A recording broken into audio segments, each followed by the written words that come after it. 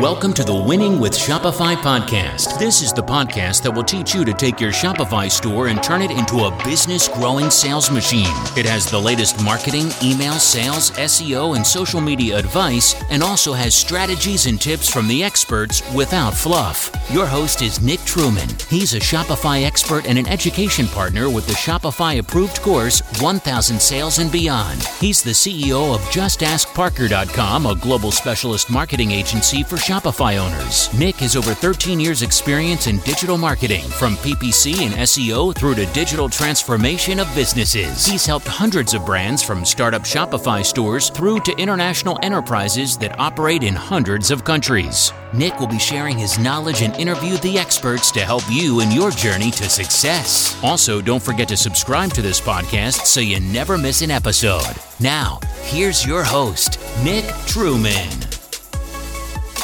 Hello and welcome to another episode of the Winning with Shopify podcast. For anybody who hasn't tuned in before, my name's Nick. I host the podcast here. I'm CEO at a business called Just Ask Parker, and I also run a digital consultancy based in London called Spec Digital. If you haven't come on the show before or listened or tuned in, feel free to go and check out all of our previous episodes. A lot of the content that we create is evergreen. So there's a huge amount of archived content about how to help you run your Shopify business as well as possible. Anyone who tuned in last week will already know that we are kicking off my first series on social since I've been hosting. I took over from Caroline back in June, and Caroline used to talk about social a heck of a lot. And it's something that, apologies, I have neglected a bit. So we're doing a series on social at the moment. And today I've got my first guest to be talking about social media. His name's Ben, and we're going to dig into a bit of his knowledge, his background, and some of the learnings he's had in trying to do social media organically over the years to boost e-com and revenue. So without further ado, Ben, welcome to the show. Thanks, Nick. Good to be here. Thanks for having me on. Great. Well, it's really good to have you here. And just before we dive in, we always ask every guest, give us a quick overview to yourself, Ben. So where you've come from and what brought you onto the show today. Sure. Yeah. So my name's Ben Leonard. I'm best known in e-commerce circles for being the guy that built and scaled and then sold a fitness brand called Beast Gear. And my background is not e-commerce. I'm actually an ecologist by qualification. I'm a fully qualified whale and dolphin geek. And I stumbled into e-commerce when I got really ill and had to take an extended break from my fitness hobbies. And so I used that time to develop a brand of fitness equipment. Turns out I was pretty good at it and I scaled it. And 3.5 years later, I sold it. Now, I guess I'm doing three things and I have three hats, really. One is I'm still building brands, partly because I love it. And everything I've learned, I'm now putting together with a view to selling businesses straight off the bat. Whereas the first time around, it started as a hobby before I realized I could scale and then sell it. And the other two hats I have is one, I consult with e-commerce business owners to, give them the benefit of my experience, help them get control of their e-commerce business and scale it up. And the other is I help people get the same benefit I got out of e-commerce from by selling their business. So that's an e-commerce brokerage called Ecom Brokers.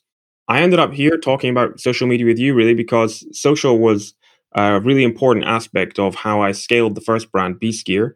And I think that it's an important topic, which is, you mentioned it yourself, it's often neglected. And it's important that e-commerce business owners have a handle on their social. Awesome. And obviously, it sounds like you've had a really interesting career so far. Or sort of, I say career. I hate the word career, actually. I don't know why I just used it. But you've had an interesting journey so far. And it's amazing how, similar to yourself, so many guests we've had on have actually not come from a traditional Harvard business school and, kind of jumped into, I want to run a massive corporate company. It's actually a sort of, I've got time, let's create something, or I've got a bit of a passion in an area.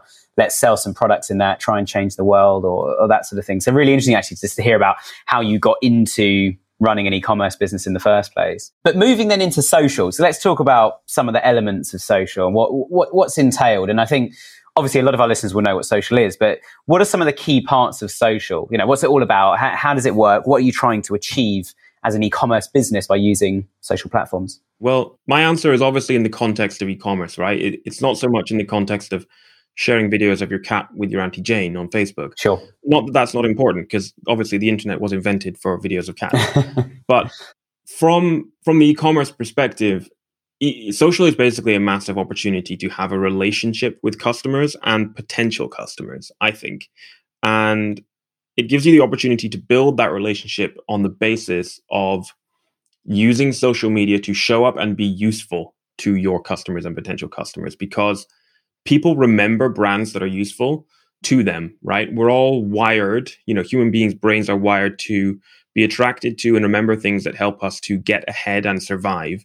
And it doesn't really matter. Well, that's not quite true. It's important what your logo is, what your brand name is, what your slogan is, etc. But what's more important is being useful.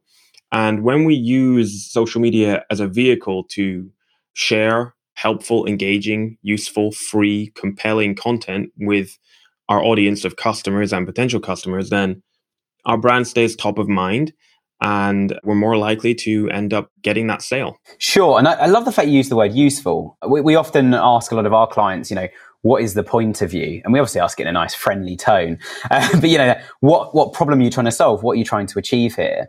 And unfortunately, a lot of them, same sort of thing, like, we just want to offer good products or we want to, make money, etc.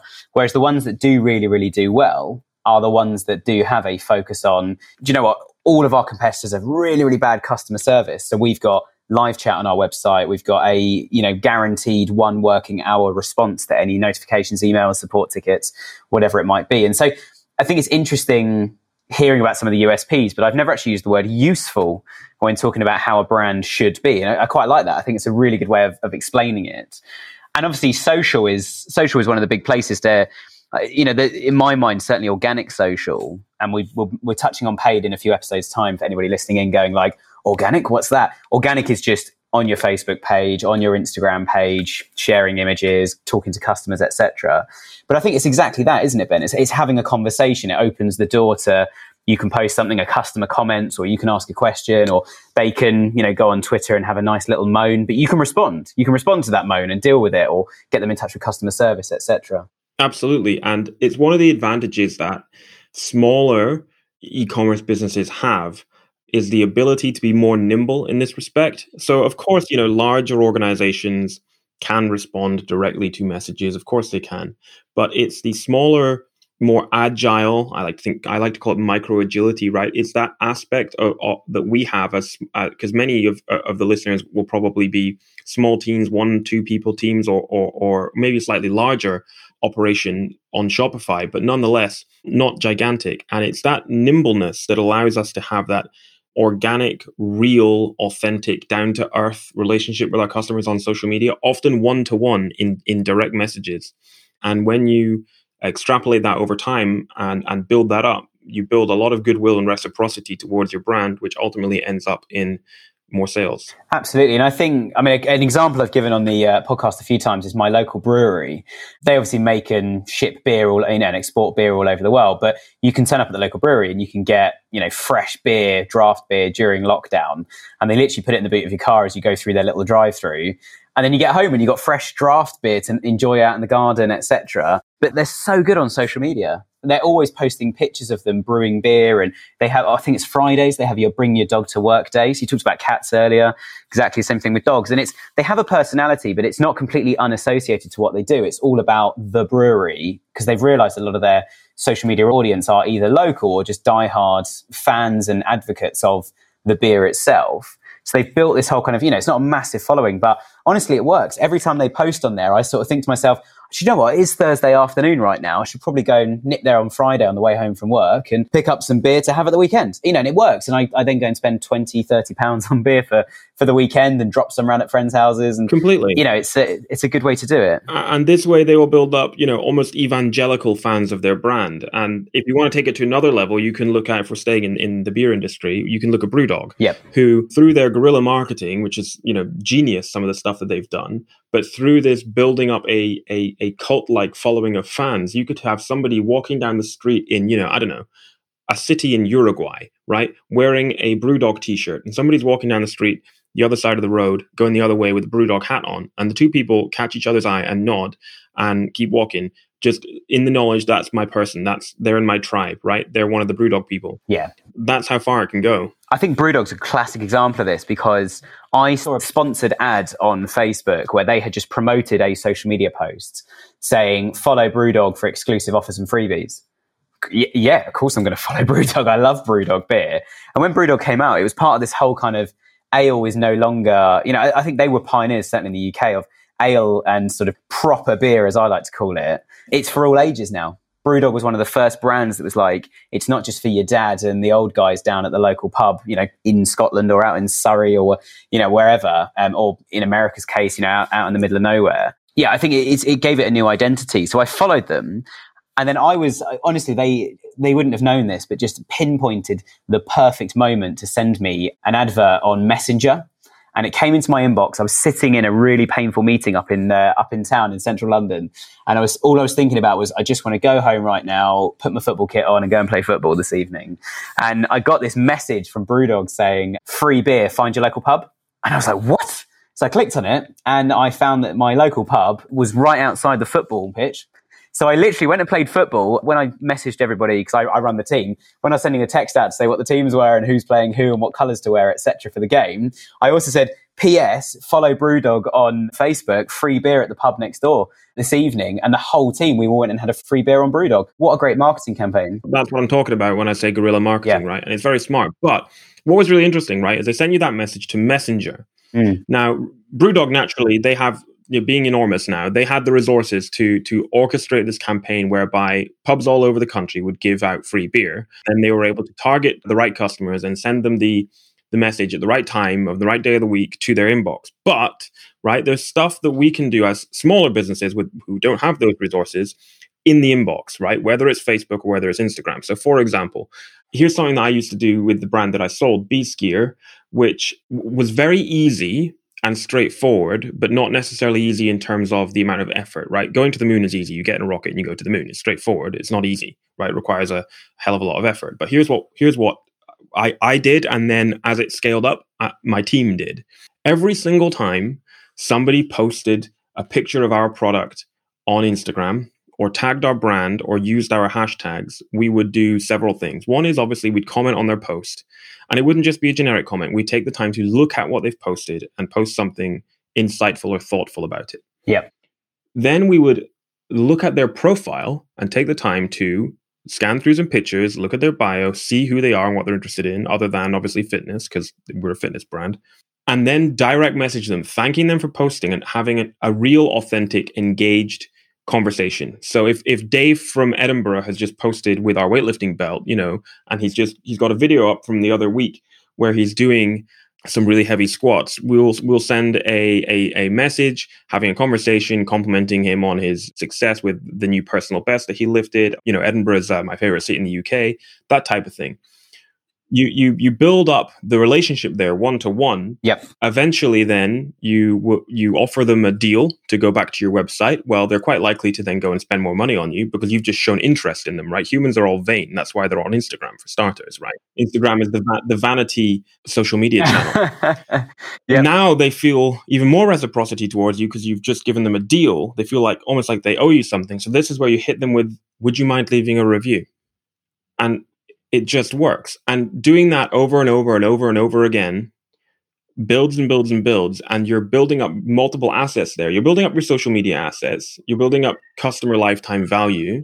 You are getting reviews on your site, which is obviously really important.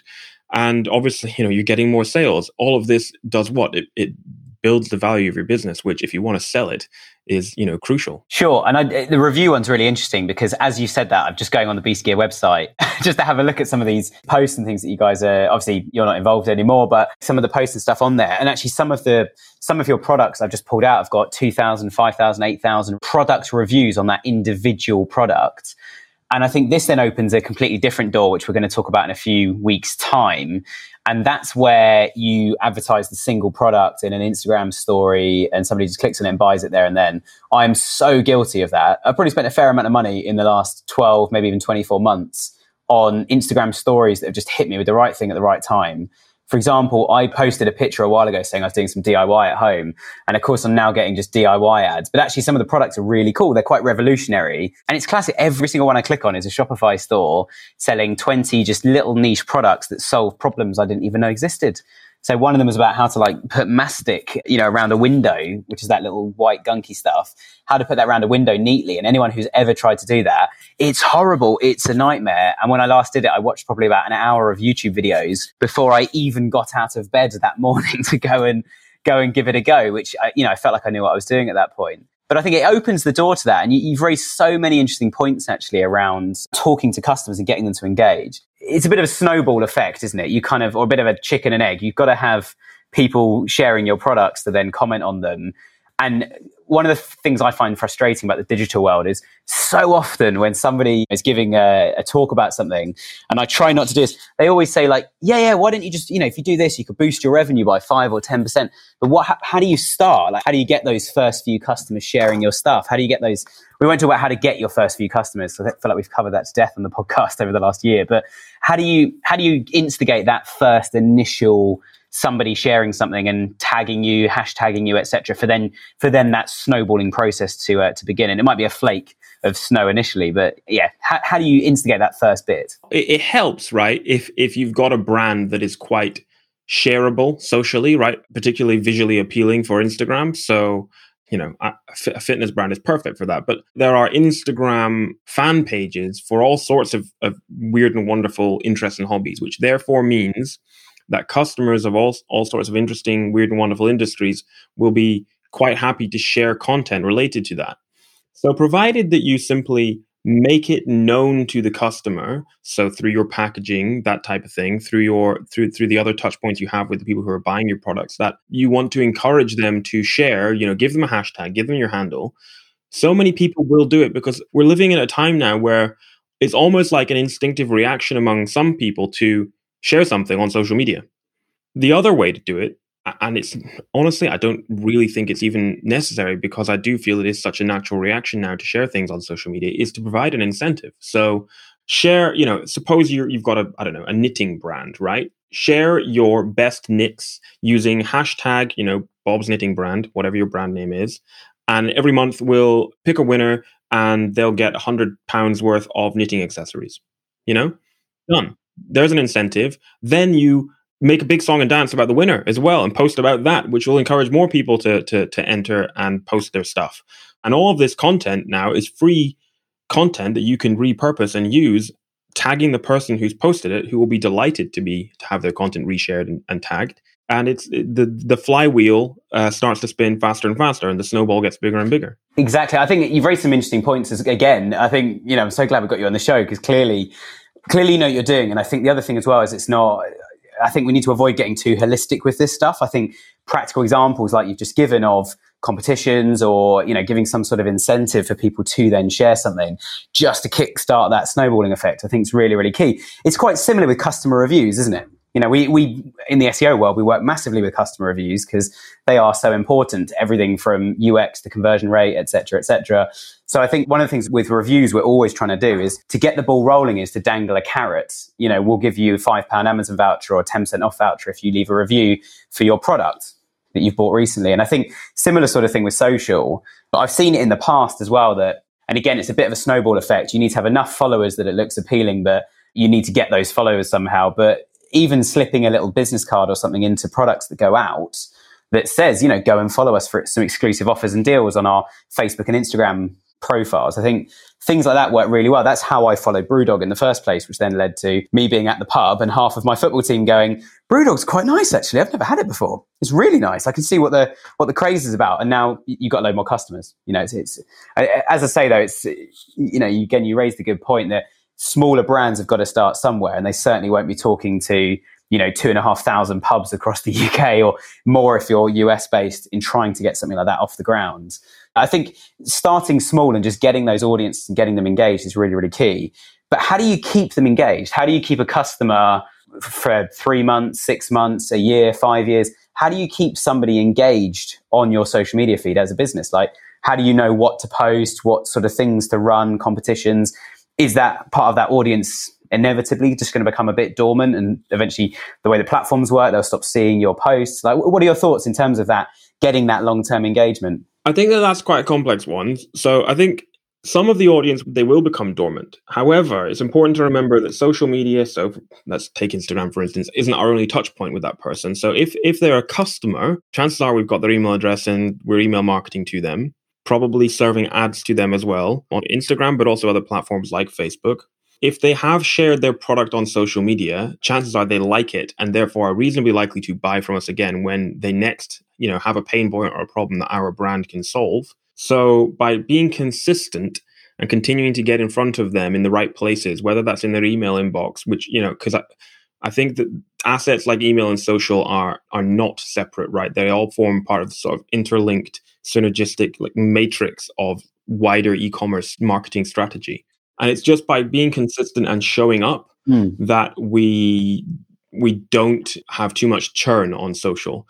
What's really important is that we know who our customer is. So, if you're listening to this and you haven't been through an exercise to understand who your customer is and develop a customer avatar, and then from that, create a brand avatar that reflects your customer or who your customer sort of aspires to be, then do that. And that will help you to understand what type of content they want and, what to do.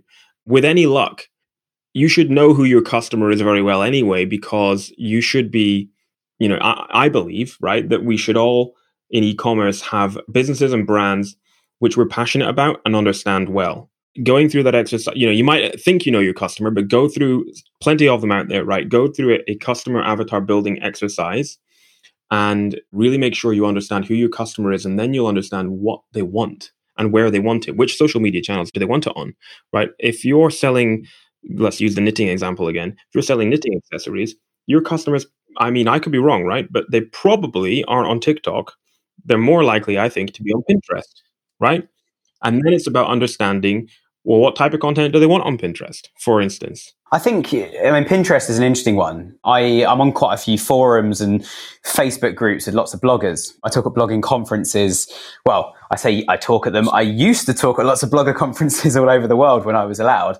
And yeah, there's a few in the diary for later on this year, 2021. But a lot of those guys have been saying that for years it's been like, oh, you just need to pin every image on your website on Pinterest, make a few boards. It's quite simple and you'll just get, a lot of the people won't convert and buy products on an e-com store, but you'll get loads and loads of traffic from it. And you can start using that traffic and, just by pinning beautiful things but it's changed in the last 6 months, they've said, specifically on Pinterest, that a lot of the bloggers are no longer getting those high volumes of traffic. And so one of the topics with bloggers particularly has been that they've lost that traffic and therefore they're getting paid less for writing blog posts or doing campaigns now because their numbers are lower, the traffic's lower. To which I, playing devil's advocate, and I'm quite commercial and black and white on these things. And I've commented quite a lot in a lot of these groups saying, well, if you were getting traffic before that wasn't of any real value, then it's a good thing that it's dropped from the brand's perspective because they only want to pay you to promote something to an audience that is of value. And actually, if any of that Pinterest traffic was staying around or liking you, you would still have those users subscribe to your newsletter or you'd still have them on the site. Same with e-commerce. They would be customers now. So I think one thing that social has the potential to do is, and we spoke about this just before we hit record, is having every business needs to have multiple channels here. If you suddenly turn off Facebook ads and Google ads, if that's going to knock your business for 6, then you're in a very, very unstable position as a business right now. If they're only drawing in, and I use this analogy a lot, if that's just drawing in the new 5 or 10% of total revenue, but those people are repeat buying and coming back and joining you on social and becoming advocates, then turning them off, you've only just lost a bit of growth on the top. Your monthly churn of e-commerce revenue is all still there.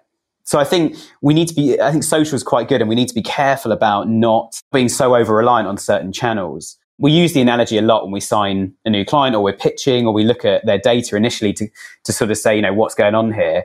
And we always find that PPC, for example, so Google Ads, is driving like 80, 90% of revenue. And if we turned it off, you're going to lose all of that, which means, email's non-existent, social's non-existent. You don't have repeat buyers coming in right now. Some of them might be coming through PPC, but the business has a problem. It's not keeping its customers. It's not re-engaging them after their sale, after their first purchase, etc., which just means you're paying out a fortune on Facebook and Google ads, etc., or any advertising platforms to keep almost, at 99% of your revenue, you're having to acquire fresh every time. And it doesn't have to be that way.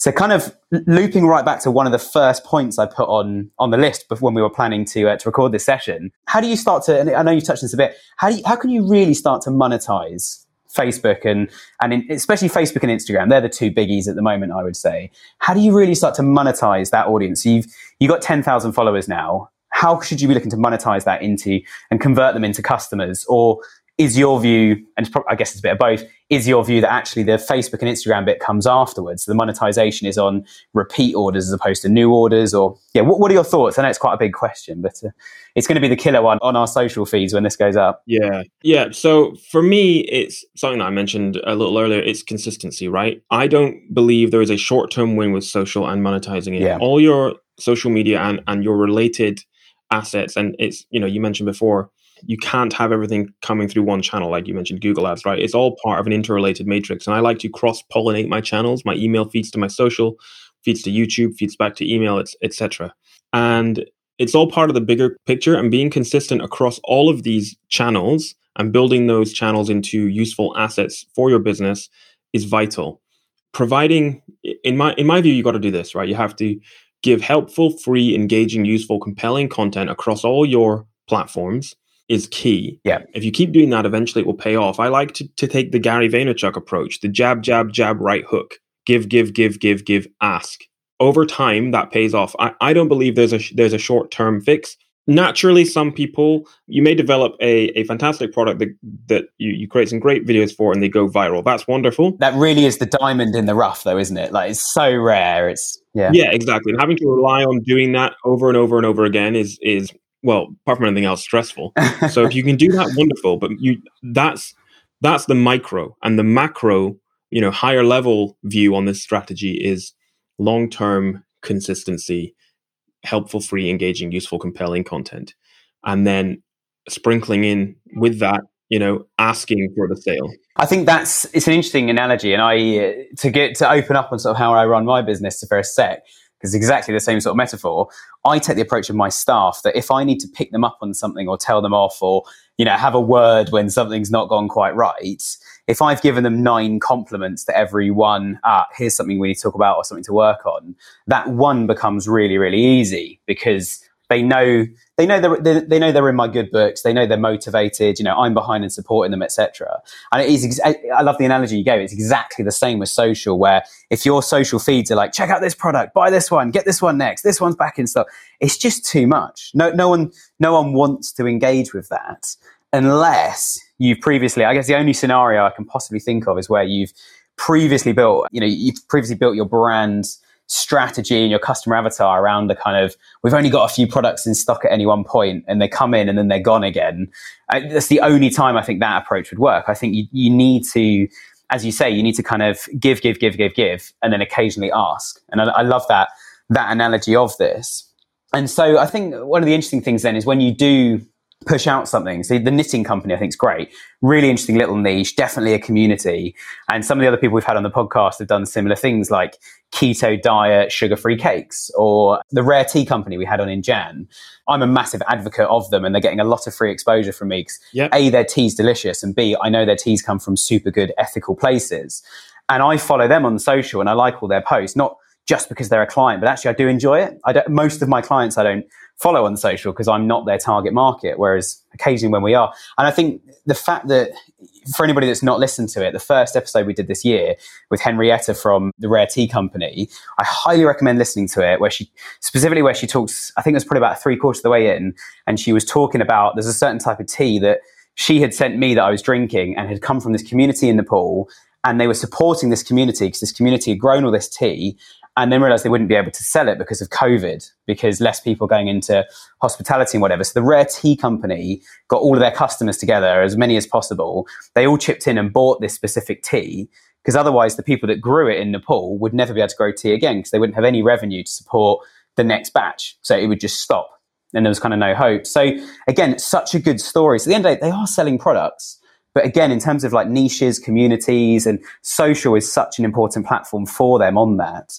And one of the things they've got, which is, in my opinion, the better problem to have, is they're just trying to work out from a sort of just purely like design and how do we actually communicate this stuff proposition. Because their founder, Henrietta, she is so active around the world doing exactly what people buy into when they buy tea from the Rare Tea Company. I think they've absolutely nailed it. And so the problem now is just to kind of, how do we design, the image to go up on our social feed, or how do we share the story now to more people and widen the audience? It's a lot easier to do that when you've got such a strong message and such a strong foundation behind the business, if that makes sense. No, absolutely. Can I just circle back to something you mentioned a few minutes ago, which I think is really interesting? Yeah. So you mentioned, this idea of somebody's getting sort of 80% of their traffic from YouTube, Google Ads. Yeah. This is not only is that an issue in terms of channels for bringing people into your brand's website to get sales, right? So in terms of social as well, but we see that often brands maybe have a hero product, which is driving the vast majority of sales.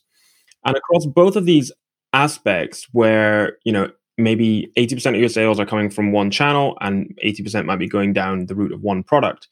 If we're taking that's not particularly desirable from a short to medium point of view of just sort of building your brand, but from a longer term point of view of actually getting an exit on your brand, which a lot of people are thinking about for the future now that buying and selling e-commerce businesses is actually, commonplace now.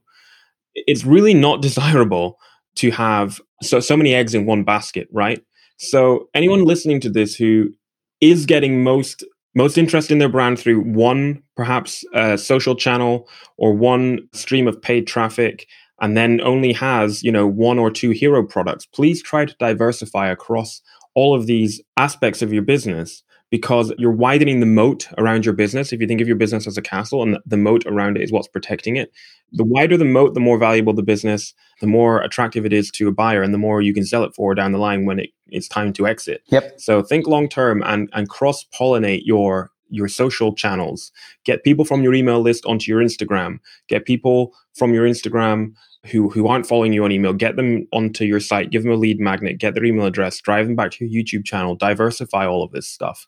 And if you've only got the majority of your revenue coming through one or two hero products, think about who are the people I'm selling to. So if they're knitters, right? What are their problems and pain points, and what other problems can I solve? And therefore, what products can I create to solve those problems for them?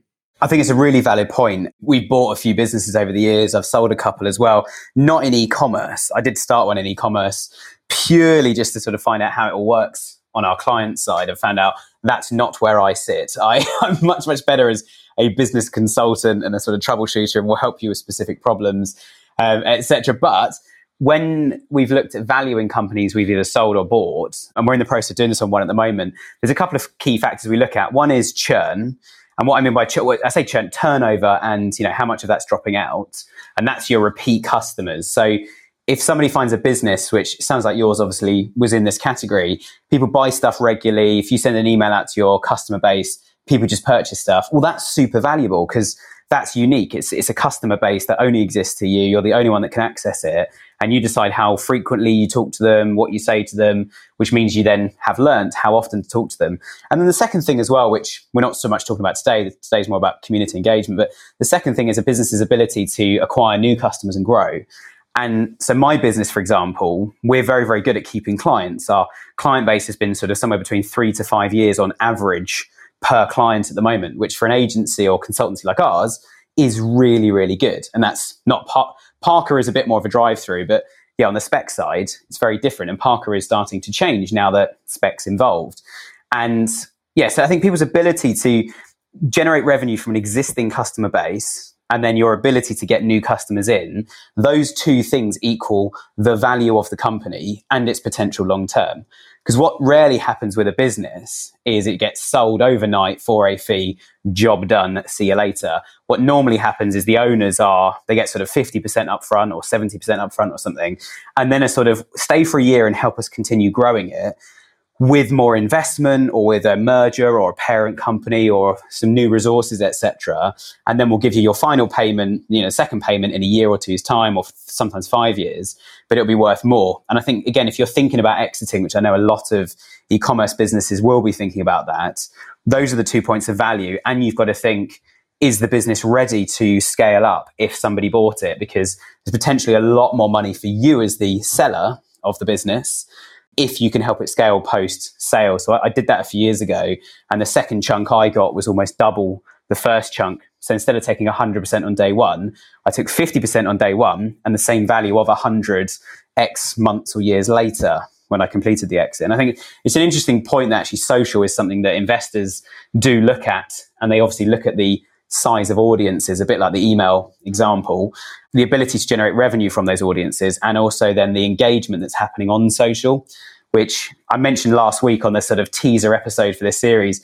Do not buy likes. They're fake. Doesn't do anything. Don't buy followers. The platforms hate it. And obviously, investors, if you've got 1 million people following you on Facebook and an investor looks, but you've only got 2 or 3 likes per Facebook post and you've never generated any revenue, well, that's major warning bells which don't need to exist.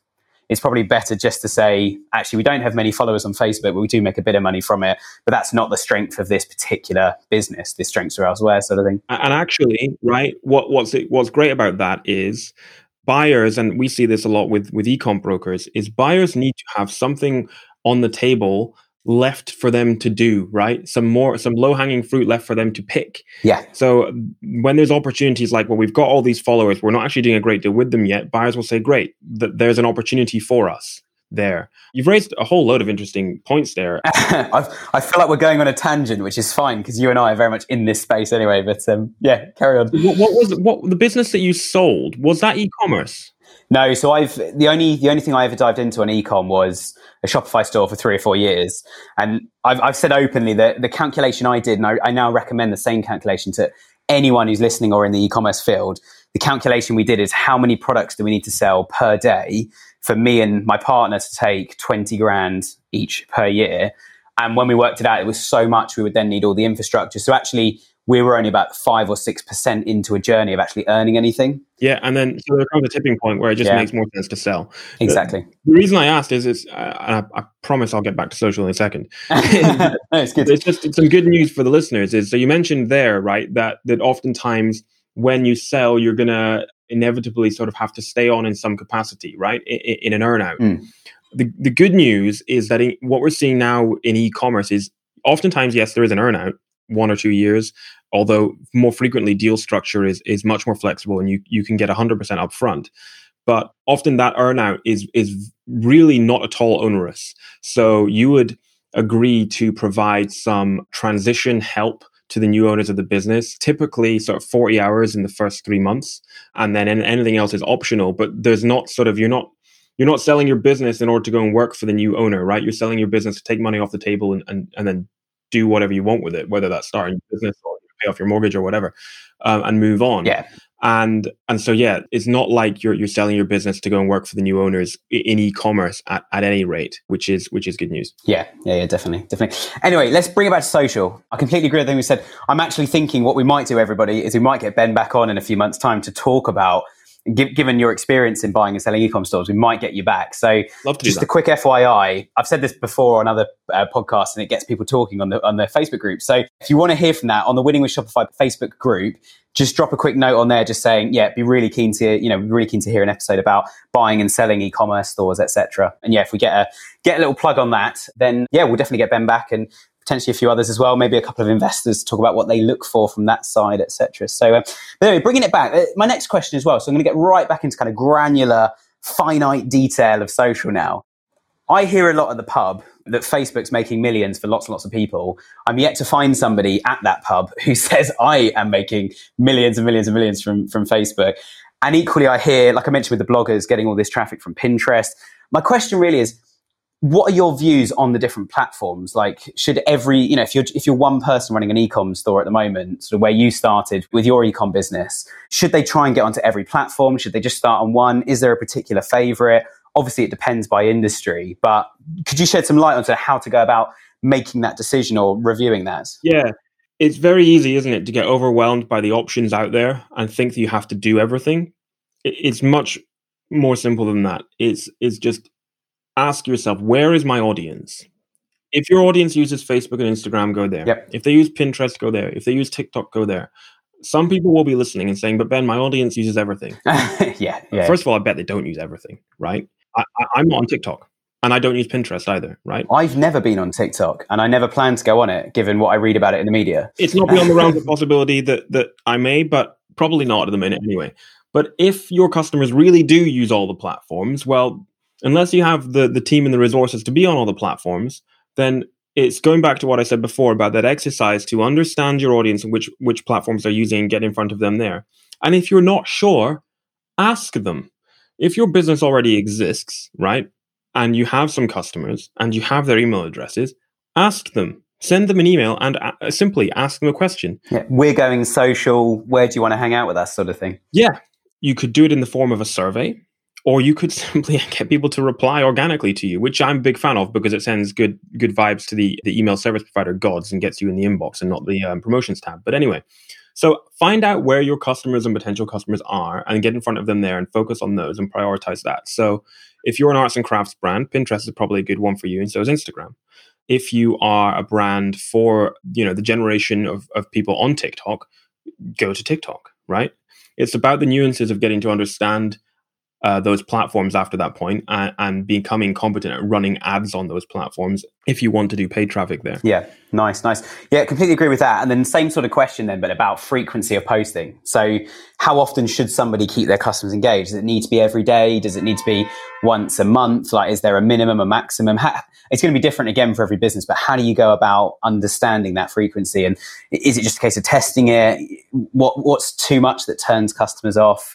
Yeah, I would test, right? It's not as invasive as email. So with email, you don't want to send emails every day because somebody's inbox is there. It's quite a personal thing. You don't want at the end of the day they'll unsubscribe or report you for spamming. Yeah, or both. Whereas if somebody chooses to open the Instagram app, for instance, and scroll through it, and they're seeing you every day, that's great because it's about consistency. So actually, I would say for channels like Instagram, yes, post all the time. But you've got to make sure that you're posting helpful, useful, free, compelling information, right? And not just information, but content. If you're struggling to find stuff and you're just posting rubbish for the sake of it, then post less frequently until you're able to have a strategy where you're digging up some decent content. Yeah. And, in my view, that just comes over time. And the best way to get content is from your customers, and user-generated content is great. And user-generated content that you've sort of added a bit of branding to is another great one. I think the big thing that you've highlighted there as well is about quality. So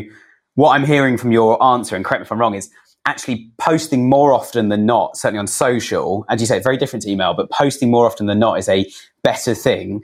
But you've got to have the resource to be able to put enough into those posts so that they do become relevant and interesting, on the basis that if 1 in 10 is interesting, well, the other 9 are going to be boring. Therefore, you're not going to appear often in people's Instagram feeds because Instagram's algorithm works on the basis of if you're not liking stuff, it's going to remove it. If you're not liking or swiping or watching videos that pop up from a particular channel, then the channel is going to disappear. So I think quality is as important as quality, isn't it? It's almost if you imagine them on either side of a seesaw, that seesaw has to balance. There's a fine balance between quantity, showing up enough, but what you're showing up with needs to be good, right? Don't turn up with rubbish. Turn up with something good to get some decent engagement and provide that value to your customer and potential customer. And so I think a lot of our audience, I know for a fact, are one person running their own Shopify store on the side, and and that's where almost every single Shopify store started. Obviously, a lot of them come from other places, but a lot of stores start with that, working full time in a normal job, 9 to 5, Monday to Friday, and then on the side in the evenings and weekends, running your own shop. A couple of my staff themselves are doing that sort of thing, which I find quite inspiring, actually. And if that's you, posting every day is going to be a challenge unless the business is part of your day-to-day. So if your business is all about running equipment and you run to the office and back for your normal day job, well, actually posting every day and making that part of the journey is not such a bad thing. But I think if you're selling some new solution that helps your shower stay clean, for example, it's a one-time purchase or a once in a blue moon purchase to the customer. And actually posting every day on social is not going to be ideal. And actually community engagement where you've got a single product, which is what my old e-commerce business had, it's a challenge, isn't it? If you've only got one product, and that was part of our problem, I think, is that having a single product meant we got no repeat business. So we were exactly what I described earlier, where it's like, I think it was 98% of our orders came from Google Shopping. And about 5% of our customers came back and bought, it was a wooden sunglasses we were selling. So like bamboo and other eco-friendly wood materials, etc. But people would only come back and buy a second pair the next summer, which meant we had a 12-month time lag between orders. And it was only like 3 or 4%, even though we sent emails. So monthly emails and posting regularly on social just didn't work for us. It wasn't that kind of brand. social was almost a brochure. So we'd put our influencers on social to show who's wearing it. And we would repost a lot of old content because we knew that people weren't really going to follow and engage with us on social because we just didn't have the product range to justify it. It's more we just sort of want to stay a little bit in touch. Looks good if a new customer sees it. And then the business plan was really to kind of go, right, I think it's going to be year 5 is when we're going to plan to really start getting repeat orders once we've built up enough, initial orders. And I think single product businesses, we've always found them at Spec to be a massive, massive challenge in terms of advertising. Just the repeat revenue is just not there. It can't be. Yeah, they're really tricky. And if you've got a single product business, if you can develop more products to solve related problems for the same group of people, then really do that. But it's like you say, it's not easy to begin with, especially when you're a small operation, perhaps doing it as a side hustle, as it were. But if your brand lends itself nicely to a particular channel, and you can do it, like you had the going for a run analogy, if that's your industry, then it's relatively low effort to take a snap of what you see on your run, put a decent caption on it, and put together some hashtags and stick it online. And because it doesn't need to be overly branded or complicated. And what you could do is you could outsource this type of thing relatively cheaply to a virtual team member who could take care of that type of thing for you. Absolutely. And I think, I never plug Parker on this, but that is what Parker does. And one of the things we are doing at Parker at the moment, which has been part of my input actually, and this is doing exactly what we've been talking about pretty much all of this year about customer engagement, building trust, listening to customers, developing the business based on customers. One of the things we're in the process of rolling out at Parker is, rather than just our kind of standard monthly package and you get some credits and you spend them on stuff, that works for about 30 or 40% of our businesses, especially the newer ones. They need social media set up, you need email set up, you need changes made to your website to get things off the ground.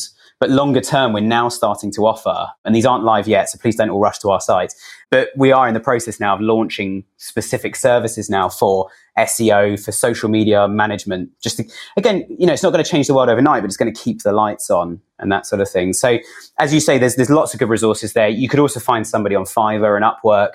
My advice, and it'd be interesting to hear your advice as well, Ben, but my advice is to get them to write a content plan on a spreadsheet or whatever once a month, what they're going to post on what days, and they write all the content, gather the images from the website or from a bank you give them to keep it super time efficient for you. But equally, you can sign it off before it goes live. So you can check spelling, make sure they're talking about the right stuff, input some ideas into that plan if you've got time to do so. Absolutely. And I think having the brand, keeping tone of voice and things absolutely crystal clear is super, super important on that. Oh yeah, so I can't improve on what you just said, basically. And just, thank you. Your brand voice is absolutely critical. Yeah. Whoever is doing your social media needs to understand your brand voice, right? If you are running a funeral services company, you obviously don't want to be using the same brand voice as Innocent Smoothies, right? You need to be using a somber and respectful tone, not a fun and friendly tone, right? So you got to get that right. Yeah, definitely. Well, look, let's come into land now, Ben. It's been so useful having you on the podcast today. I think you're definitely going to be back, whether you like it or not, I'm afraid. This has been a really productive conversation. And I think so many learnings for everybody. And I think one thing I mentioned a few weeks ago is, if you've struggled to note down stuff or you're in the car right now, obviously these are on iTunes and Spotify and all the other podcasting platforms. Feel free to go back and listen to them and skip through, pause bits, take notes, build a plan for your business. I mentioned last week about a bit of homework as well, of just making sure you've got an idea and a bit of a plan as to what you think you're going to do with social, and then we'll unpack it as we go. And so I hope this has been useful towards that. But Ben, last question from me. What was one of the biggest kind of quick wins you ever had? And I know first point I made was that this is not going to happen overnight. It takes time. But what have been some of the quick wins you've experienced over the years? That thing that just made a load of money and just worked? So it was quick in terms of how easy it was to come up with the concept. But unfortunately, the implementation of this is not quick.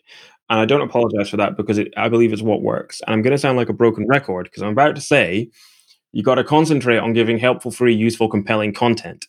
And then build reciprocity with your audience and become an authority and become a guide in your industry, right? And after that, the likes, the follows, and the sales will come.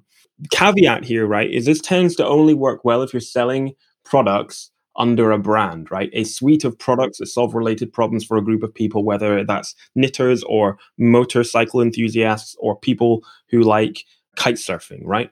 If you are drop shipping random stuff, this won't be so successful. And in any case, I'd argue that that business model is flawed anyway. So that is my quick and slow win, right? Quickly come up with your group of people and their related problems, and then very slowly implementing this strategy will work. Sure. And I can't remember if it was last week or the week before, I spoke at some point on the podcast in the last few weeks about the difference between what you think the difference between your actual customer and your target customer. And it's fine if they're different. But as you say, Ben, about understanding them, I think it's twofold. One is you're probably right, as Henry Ford said, write out who you think your customer is and who you want to target, cycling enthusiasts, etc. But don't be surprised then when you do customer feedback surveys, and be open to the fact that your customer may actually be completely different. Yeah. Just really quickly, because I want to wrap things up, because we always aim for 20 to 30 minutes on these, and they always end up being an hour, which I shared some of this stuff last week. So, so everybody's aware of how long these take. But just really quickly, we had a client that sold products for cycling. So like little bike pumps, gloves, little bits and pieces. And they thought that all of their customers were like elite professional cyclists. It turned out most of their customers were just Sunday, slightly overweight, want to go out for a bike ride. And so they changed all their imagery, and it worked really, really well. They got rid of the kind of, the velodrome, high performance Olympic cyclist imagery. And they replaced it with mum and dad and kids out on the bikes in the woods, and realized that actually their customer was completely different, and their sales rocketed, because it almost felt like you were booking a holiday for the family. Actually, you were just buying a bike pump, but the imagery and branding was it's all about woodland cycles and countryside cycles, etc. So and there you go. That is an exact example of exactly what we're talking about. Cool. Well, Ben, thank you so much for coming on the show today. It's been great to have you. Yeah, great. Thanks for having me. If anyone wants to get in touch, you can email me, ben@benleonard.pro. My website is benleonard.pro. And if you want to talk about selling your e-commerce business, whether now or in the future, head over to ecombrokers.co.uk. Awesome. I was about to ask. So thanks for your time. Feel free to reach out to Ben. I'm sure we're going to have you back in the future. And just to give people a quick heads up, next week, I hope we've got it confirmed, but I've got one of my oldest friends coming on the podcast. He's got 2 million YouTube followers. So apologies if he doesn't. It's purely because we can't get the time in the diary. But he's a massive global influencer. Most people have heard of him now, certainly between the ages of sort of 16 and 30. Most people have come across his name, etc. I won't say who he is until he's on, because I don't want to overexcite everybody. But he's going to be talking about how he's working with brands at the moment, how influencer marketing works, and how he's managed to grow his global profile whilst also doing good for the world as well. So tune in next week. Thanks for listening today. If you haven't already, hit the subscribe button. Go and support the group on Facebook, Winning with Shopify. And we hope to have you back next week. So thanks for listening, and we'll be back next Friday. Sign up for free for the Shopify approved marketing course at 1000salesandbeyond.com and get our show notes at justaskparker.com/podcast. Thanks for listening to the Winning with Shopify podcast. See you next time.